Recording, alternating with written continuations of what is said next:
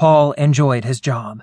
There was no gossip, no politics, no deadlines or performance reviews. He found both solitude and company on the side of the mountain. The tourists who filed onto his bus each day were always in a good mood. You don't take a sightseeing tour to be miserable and grumpy.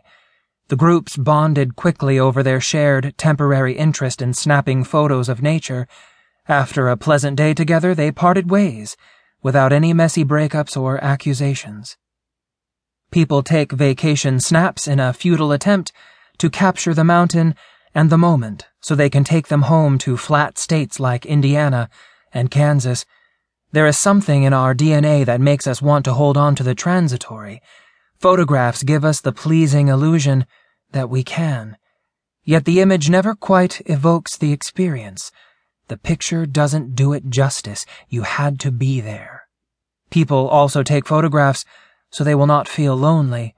They take them for the absent friends they wish were there to share the view. There are few things more melancholy than looking out on a truly sublime landscape and realizing you are experiencing it all alone. This was something Paul knew quite well. The ritual of being a tour guide appealed to him. What was for the tourists a singular experience was for Paul a repeating experience. Each day he would unlock the bus, jot notes in a couple of logs, and fill the gas tank. At 10 a.m., the visitors started to file in with their passes and take their seats. Some privacy-loving folks went straight for the back. The ones who liked to ask questions sat near the front. In the middle were the social ones who hoped to meet their new neighbors during the ride. Paul rounded a familiar curve in the road and heard the expected sighs and murmurs as the tourists saw a spectacular view for the first time. He had developed an act of sorts over the course of 2 years. He knew what guests always asked, and he told them before they had the chance. He knew what jokes and lines made people laugh. He had his share of inspirational and thought-provoking observations, too, and if that wasn't the group's mood, he could ply them with trivia and hold a contest, awarding a t-shirt to the winner.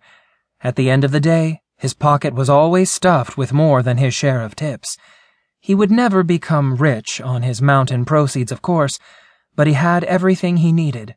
Regular meals, a small cabin with a spectacular view, and time to gaze at the mountain and reflect on life.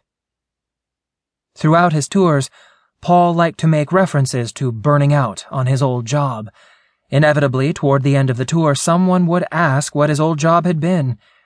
He loved their reactions when he said, "A minister."